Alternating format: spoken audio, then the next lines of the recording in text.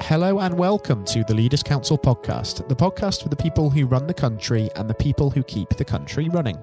You join us on another bright day here in the capital city as once again we put the topic of leadership under the spotlight. My name is Scott Challoner and I'm delighted to be joined on today's programme by Denise Hartley. Denise is the CEO of Intact, short for the Ingol and Tanterton Community Trust, which offers support, advice and signposting services to people of all ages and in all manner of situations across the city of Preston in Lancashire. Denise, very warm welcome to you and thank you ever so much for taking the time to join us today. Hi, thank you. It's a real pleasure having you, Denise. Now, the purpose of this podcast is to really establish your take on leadership as a whole. So if we dive straight in and just take that word leader and look at that in isolation for a moment, I'm interested to understand what that word actually means to you and how it resonates. Well, leader for me, the only way I can describe it is that I do like to lead from the front, but I do like people to be able to follow me in the way that I can be a good example of somebody who would want to be followed. I've actually I believe I'm a strong, enthusiastic, inspirational leader, and I have actually been leading Intact now for 25 years. With 10 members of staff, but my style of leadership is to be able to allow my staff team and the volunteers just to be able to, delegate tasks and leave them to it, and then to trust them, but to have an ever open door.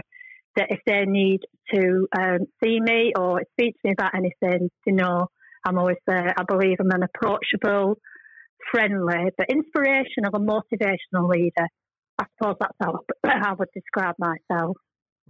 Of course, there are some really important things to take away from that, being motivational and inspirational, being able to take people with you in that sense, but also being accessible and being on an equal footing and showing some real humility, because that's incredibly important when it comes to taking people with you, isn't it? That's exactly right. And I think you just hit the nail on the head there. It is about being there, approachable, and being humble enough as well to say, you know what, I haven't got all the answers. And often staff have got their own answers and might come to me with a problem, but I always enable them to be able to find their own solution, because it's about being humble. Or sometimes it's being humble enough to also say, I got it wrong, what's your view? And it is having that two-way, really honest and open, trusting relationship as a leader. I think that's really key and it's really important. Otherwise, people won't come to you with any issues, any problems that they want to actually to be able to deal with. I think in some ways the journey to becoming effective leaders relies on learning from mistakes and errors, doesn't it? Because we're never a finished article. We're constantly developing, constantly learning, but it's just as much about admitting to those errors and maybe also looking to other people for a bit of guidance and advice as well, because it's a learning experience, of course. Experience is one of the greatest teachers, but it's important as leaders to remember that we're never alone, are we? There are others around us. It's about the team as a whole, and we can learn from those people. Exactly.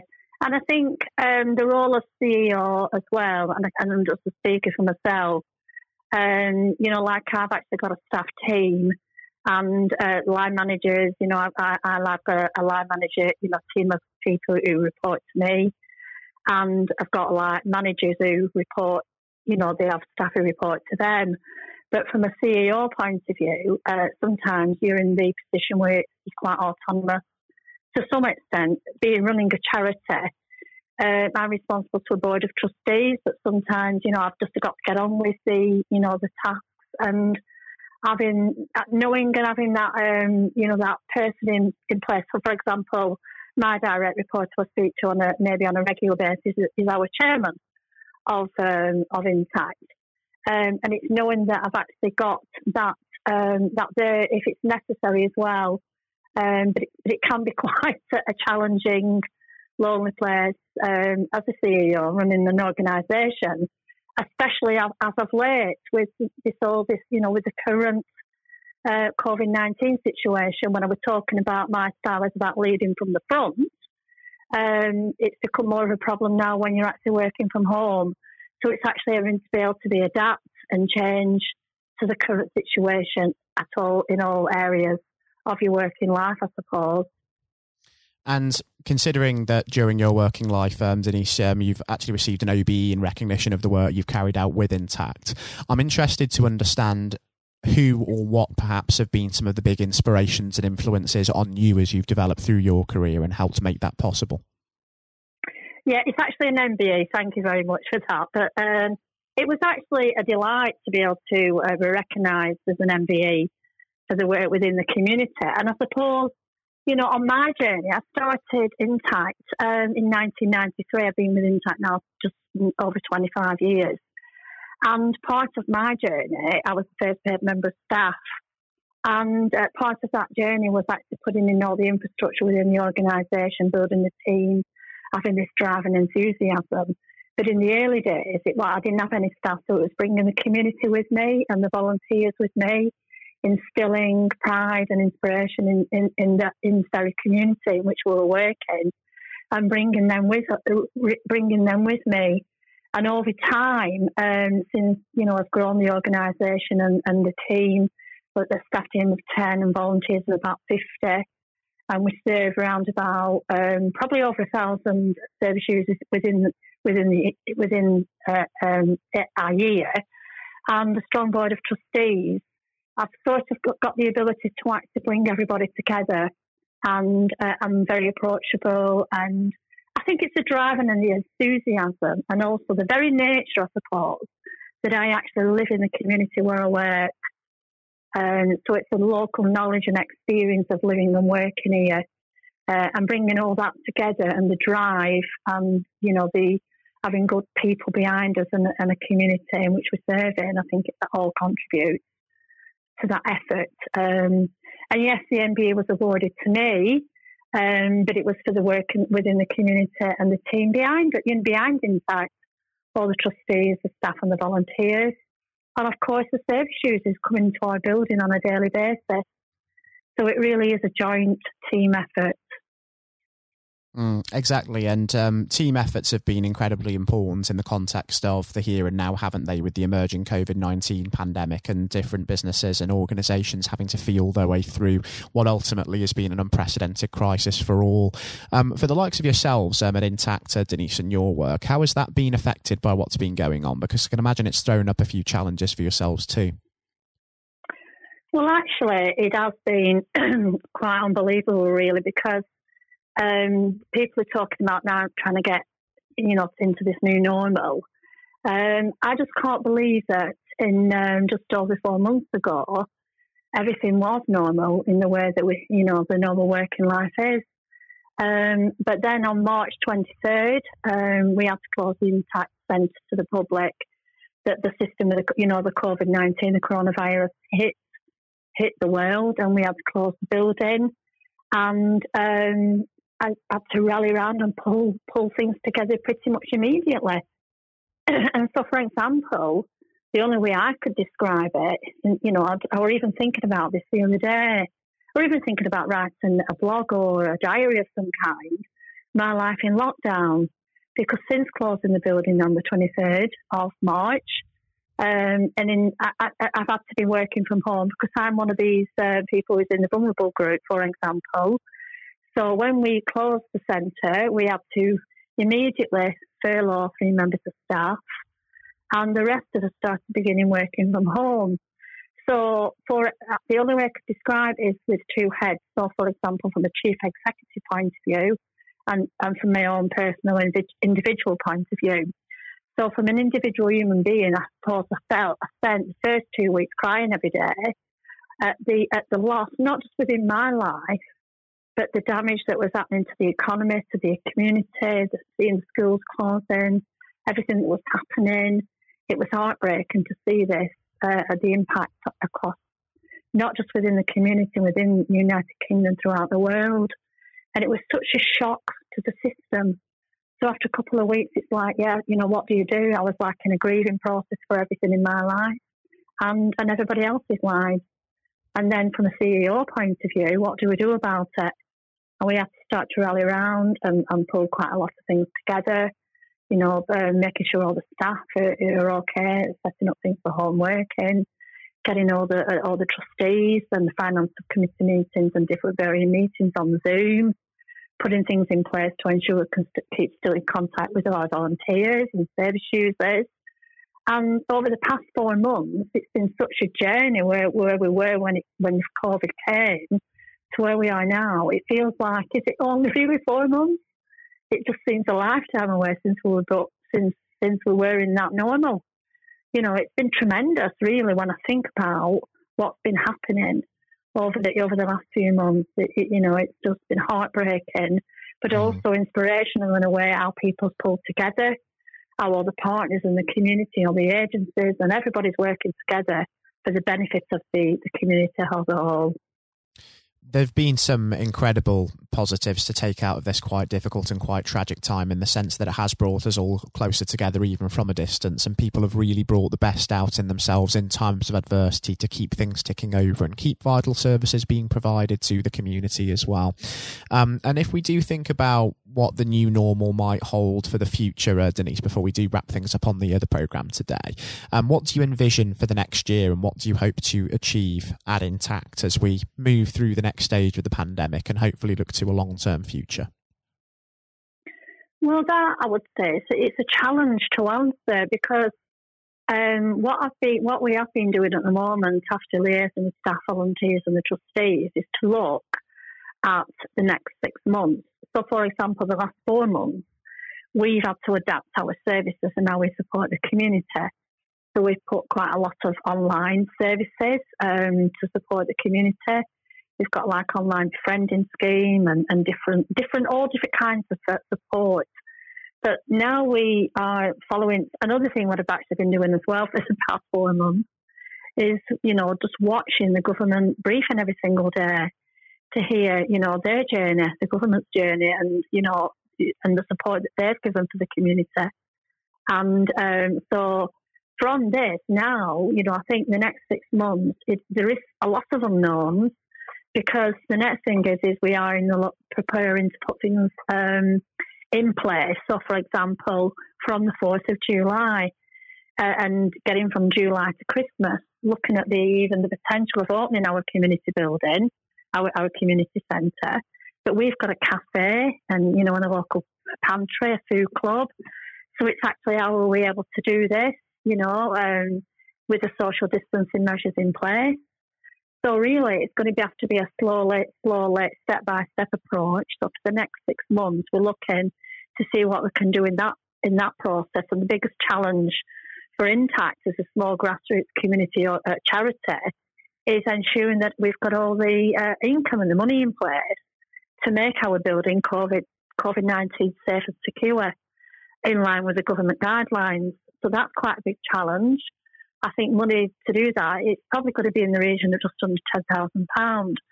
So the plan, it's like a two-phased approach between now, probably July and getting us to Christmas, what we can do then, reopening to bring people back in, service users, and then look into what we can realistically do next year with regard from January going forward 2021.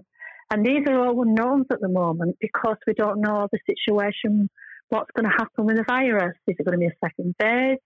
So we're going to have like a plan A and a plan B. What we're hoping to achieve between now, July and December, and then what we want to do from January going forward, but also have a plan B in place just in case things don't turn out as we expected to do. So everything's out of our control at the moment.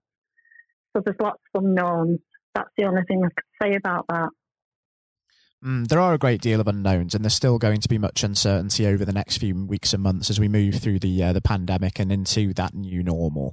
And it's well and good speculating about what that might bring, but I think it would actually be really fantastic from a listener's point of view, and also for myself, Denise, given how informative it's been having you on today, to catch up and have you back on the programme with us in the year to come, just to see what exactly has changed in the time between and understand what sort of new initiatives Intact is getting involved with, and whether that remote working that you've been getting involved in is still continuing as well under that new normal. I think that's exactly right, and I'd love to come back on us again, in the future, because there has been quite a lot of inspirational, interesting things that's come out as a result of the COVID. Like I said earlier, it was heartbreaking, but there's been some inspirational things. So we used to run a local thrifty kitchen thrifty kitchen cook and eat sessions, whereby people will come to our centre and utilise all the stuff that they've got in the cupboard, to make meals. But we've now moved that online, and people are actually doing cook and eat sessions online, the video online. We've actually set up Zoom meetings on Facebook. We've got Zoom quizzes. We've got, we've got like healthy eating programs and healthy, physical activity programs. A number of things that we've actually set up online that's working really well. What's also been working really well as well is setting up all the board meetings and finance subcommittee meetings with Zoom, and with trustees living all over the place. Then we might just carry on with some of those in the future. But also the face-to-face stuff, I think that's been missing. I would like to be able to bring some of the face-to-face stuff back in the new year. We're looking to try to do that at the moment. But it's a bit tricky. So I think it's going to be a mixture. So for what does 2021 look like? I believe that it'll be a mixture of people coming into our building with the social distancing measures in place. But we'll also have a multitude of different options that people can actually access, like online and face-to-face activities and events. So, who knows what the future holds. That's all I can say, but I would look forward to coming back on and telling you all about it. I think it would be fantastic for that to happen, Denise, and let's hope there's some positive news to share at that time as well. It's a shame we don't have more time on today's programme, otherwise we could discuss it long into the afternoon today, I'm sure, but it's been a real pleasure having you join us, Denise, so I thank you again for taking the time to do just that. And until we do speak again, do take care and do stay safe with all still going on for sure, because it's certainly not over yet, that's for certain. Thank you very much, Scott, for calling me, and I look forward to hearing the podcast. Thank you. That was Denise Hartley speaking, the CEO of Intact. Coming up next on the programme today, I'll be handing over to Matthew O'Neill for his exclusive interview with Lord Blunkett. Lord Blunkett is an active member of the House of Lords, a former Labour MP and Secretary of State, and the chairman of the Leaders' Council of Great Britain and Northern Ireland. He rose to prominence during his political career to become one of the most notable politicians of his generation, holding a number of senior positions in the cabinet of then Prime Minister Tony Blair and serving as the MP for his Sheffield, Brightside and Hillsborough constituency for 28 years, and he did all that despite being blind from birth. He was elevated to the House of Lords in August 2015 when he was anointed Baron Blunkett of Brightside and Hillsborough, his old constituency. And I hope you enjoy listening just as much as Matthew relished speaking with him. That is coming up next. Lord Blunkett, welcome. Thank you very much. It's very good to be with you. Well, of course, nothing is being said at the moment other than COVID-19, which we must touch on. What would your message be to small businesses who are trying to keep going? Well, I think the last ones standing will be the ones that thrive when we get back to some sort of normality. So it's have confidence and courage.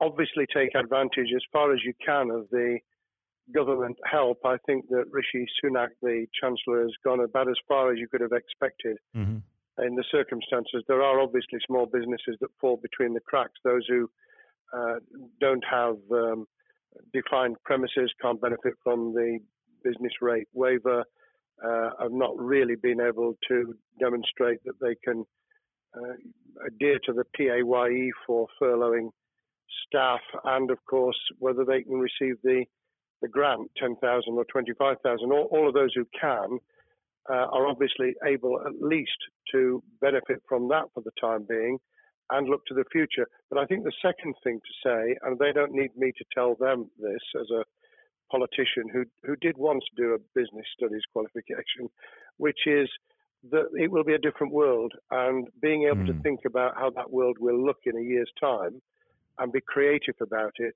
and learn from not just what's happening to you at this moment in time, but to others around you and the sector that you're working in, that will be really important.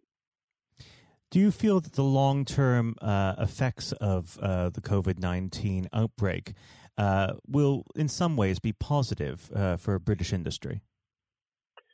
Well, only in the sense that people are having to be creative, they're having to adjust and innovate.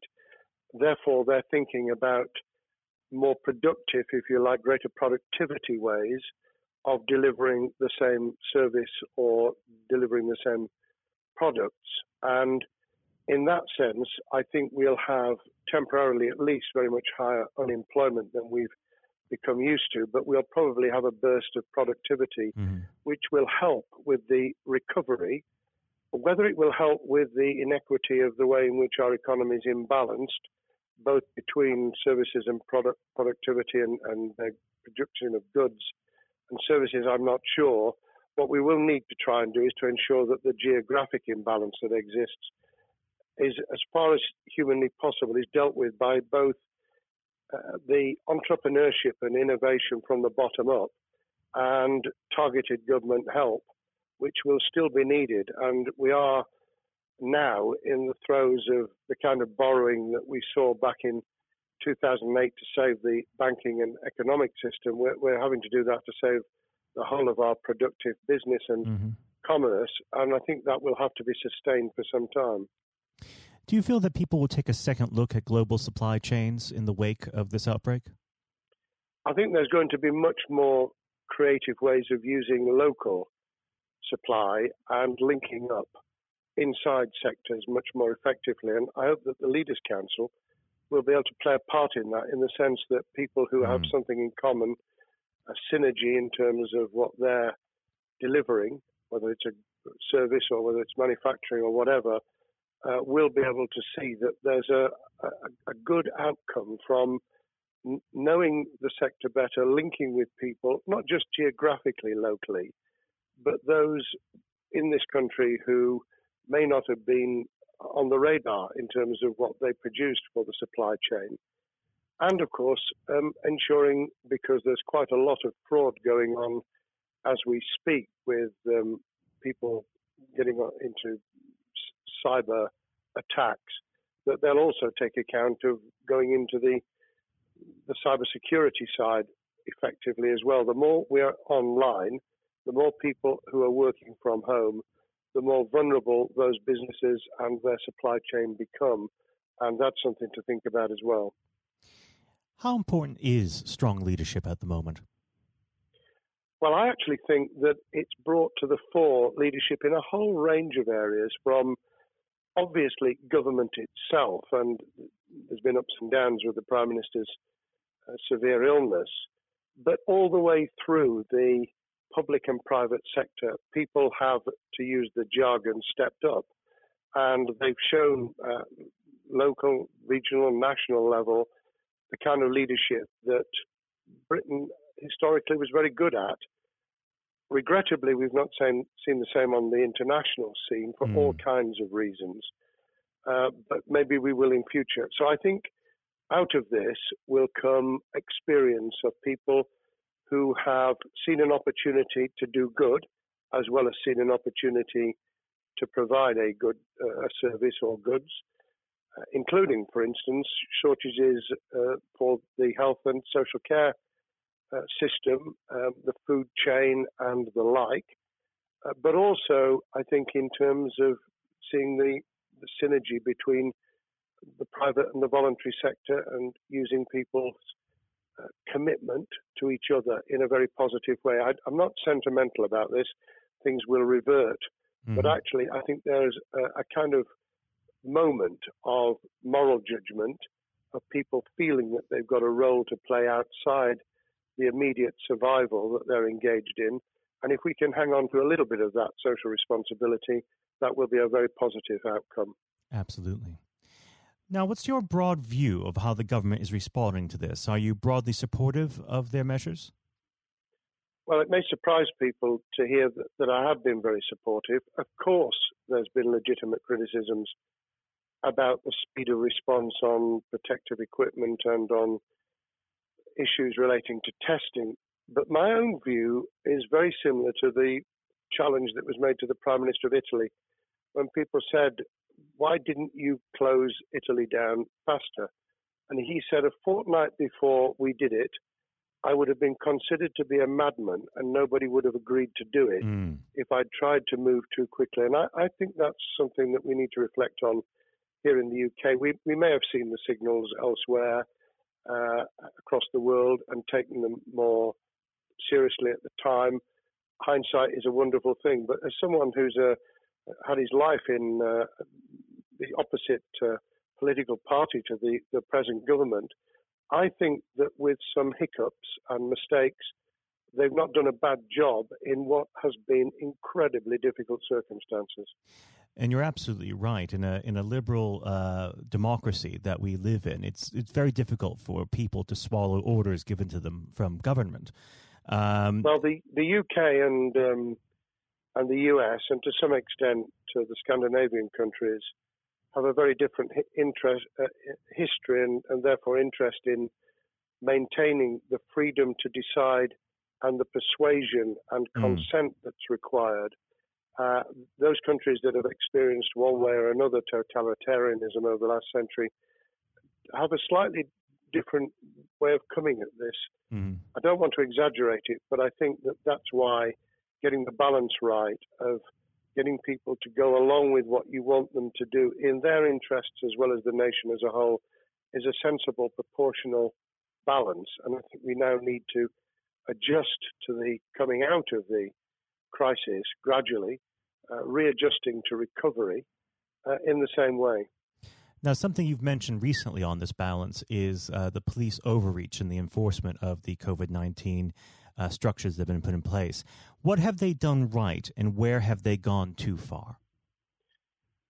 Well, I think that they were interpreting what was not necessarily as clear advice as it might have been for all kinds of reasons, because people were feeling their way.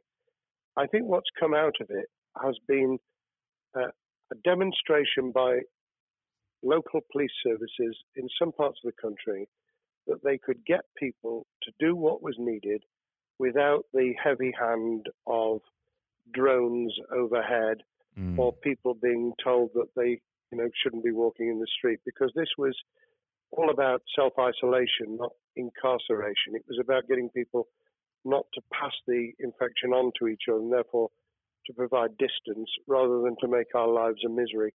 Those police services that adopted that policing by consent and chivying people along did really well. Those who went over the top, I think, soon got a very substantial pushback. And one of the strengths of our democracy is that you could have that debate. People could say, I'm terribly sorry, we think the police force in our area has gone over the top. And that in itself is a constraint and a readjustment. That's another strength of living in a country where you can have opinions and express them without actually being thought to be a fool. Now, of course, the government has faced criticism that they were slow to react, and Boris Johnson wasn't present at the early COVID-19 COBRA meetings. Now, Number 10 has claimed that this is normal practice. The health secretary often chairs COBRA meetings related to health. Does this tally with your experience as a Secretary of State, or would you have expected the PM to be more hands-on during the initial stages? I think different prime ministers do have a very different style. And Boris's style, which I think will now be considerably adjusted, was very swashbuckling.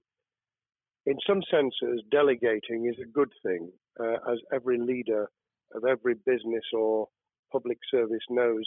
Those who try to pull too much into themselves end up with a massive bottleneck, great failure of trust, and the inability of people to show what they're worth and to demonstrate their capability.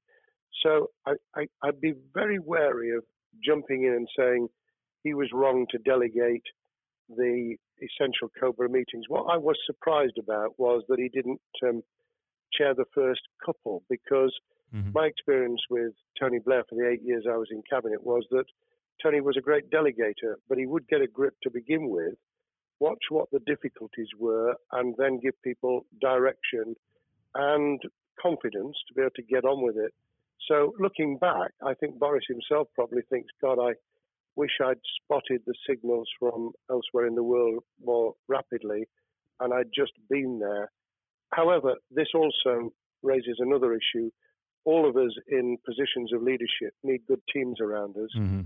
I think after this is over, he will be assessing those who really did step up and those who demonstrated their inadequacy. I think we'll probably end up in a year's time with a much stronger cabinet than we have today. Well, absolutely. And of course, we've seen a significant drop in the visibility of certain special advisors like Dominic Cummings during this entire period. So it'd be interesting to see how that pans out. It's certainly readjusted the role of those behind the scenes with those who should be taking the decisions, having received advice. Obviously, there's been a complete transformation in the profile of experts, if I might use that term, who'd previously been denigrated. Mm-hmm. Scientists, medics, people with behavioral science understanding.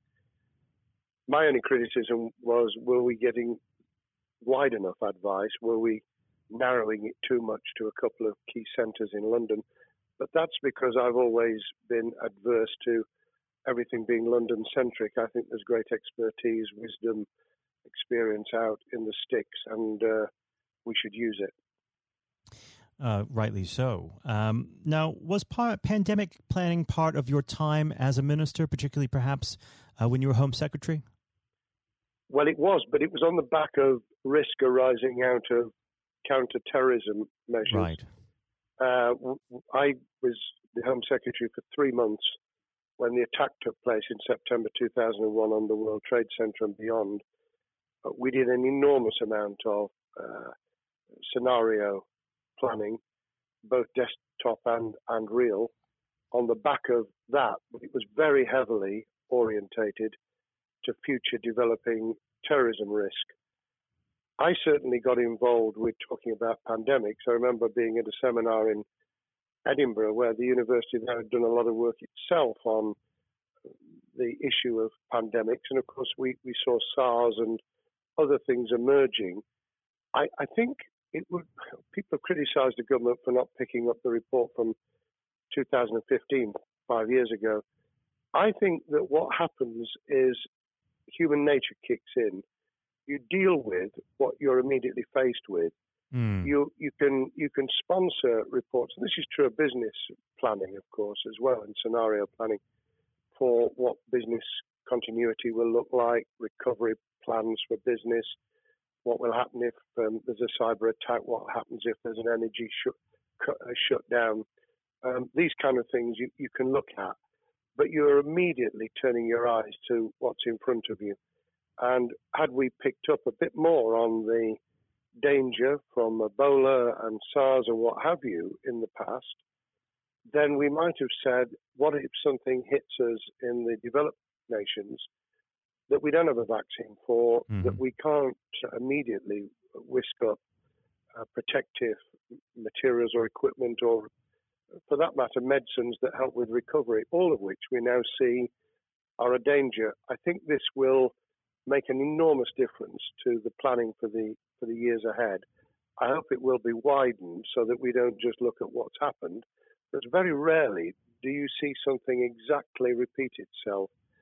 Some of the circumstances will be, but others won't. So that's why I've put emphasis in what I talk about on looking at the other virus, the cyber attack scenario, which could be just as dangerous in a world of just-in-time provision. One of the miracles of the modern developed world, except for the very poor, has been the distribution of food. A lot of it on computerized, technologically advanced systems. If that were to come down, we'd be in real trouble. So I think we need to think those sort of scenarios as well. So have a full plan across both sectors, biological warfare, pandemics, and cyber warfare.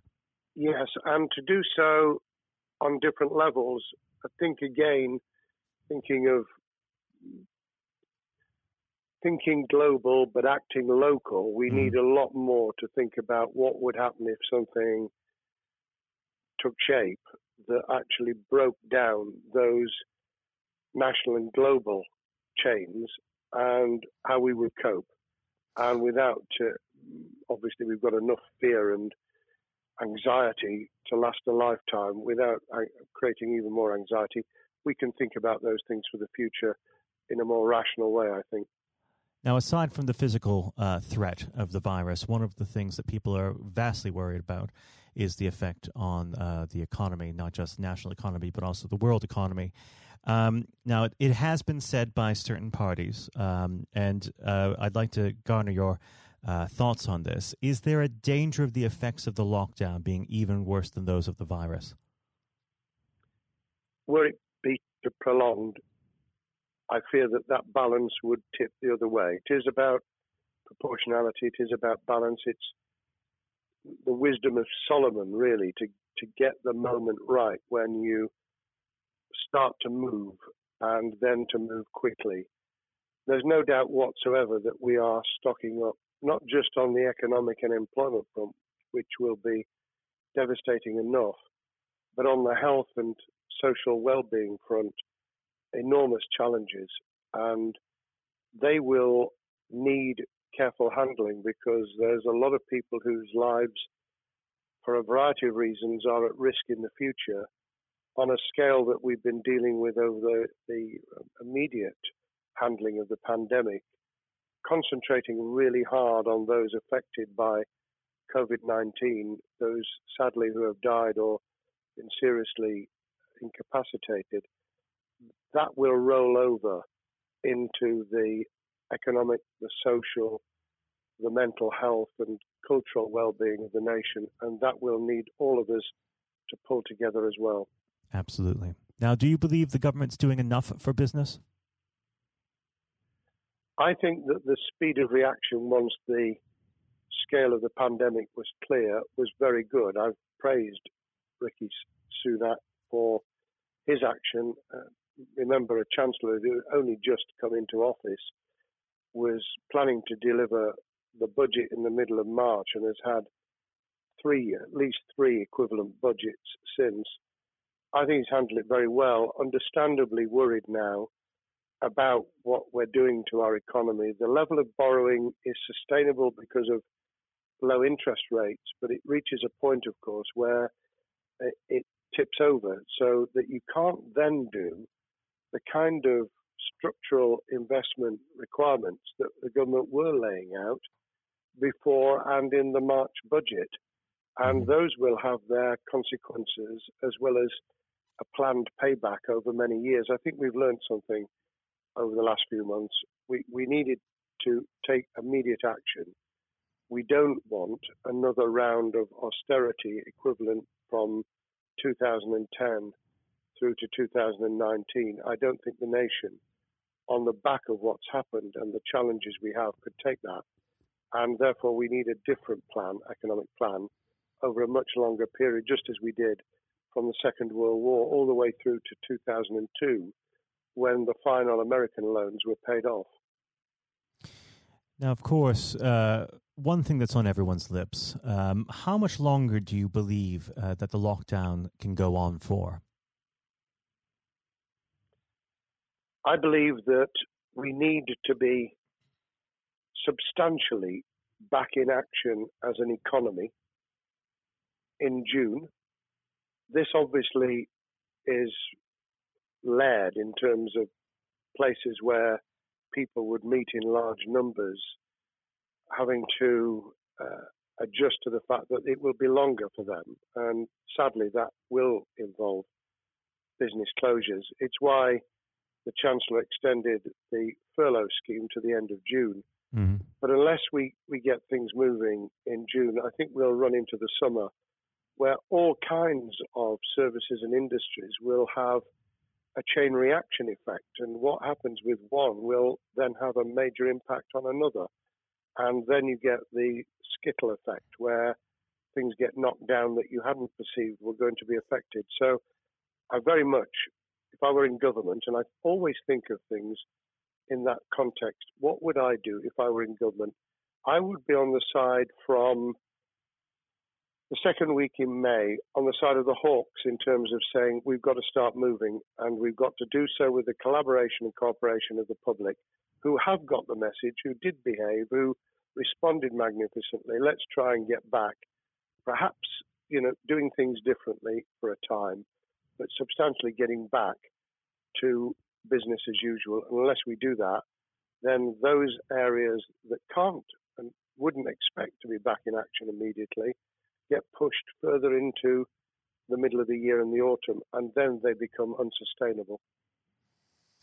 Now, of course, one of the other major developments we've had recently are the changes in the Labour Party. So if we could just speak on the Labour Party for a while. This might sound like an obvious question, but how does Sir Keir differ from Mr Corbyn?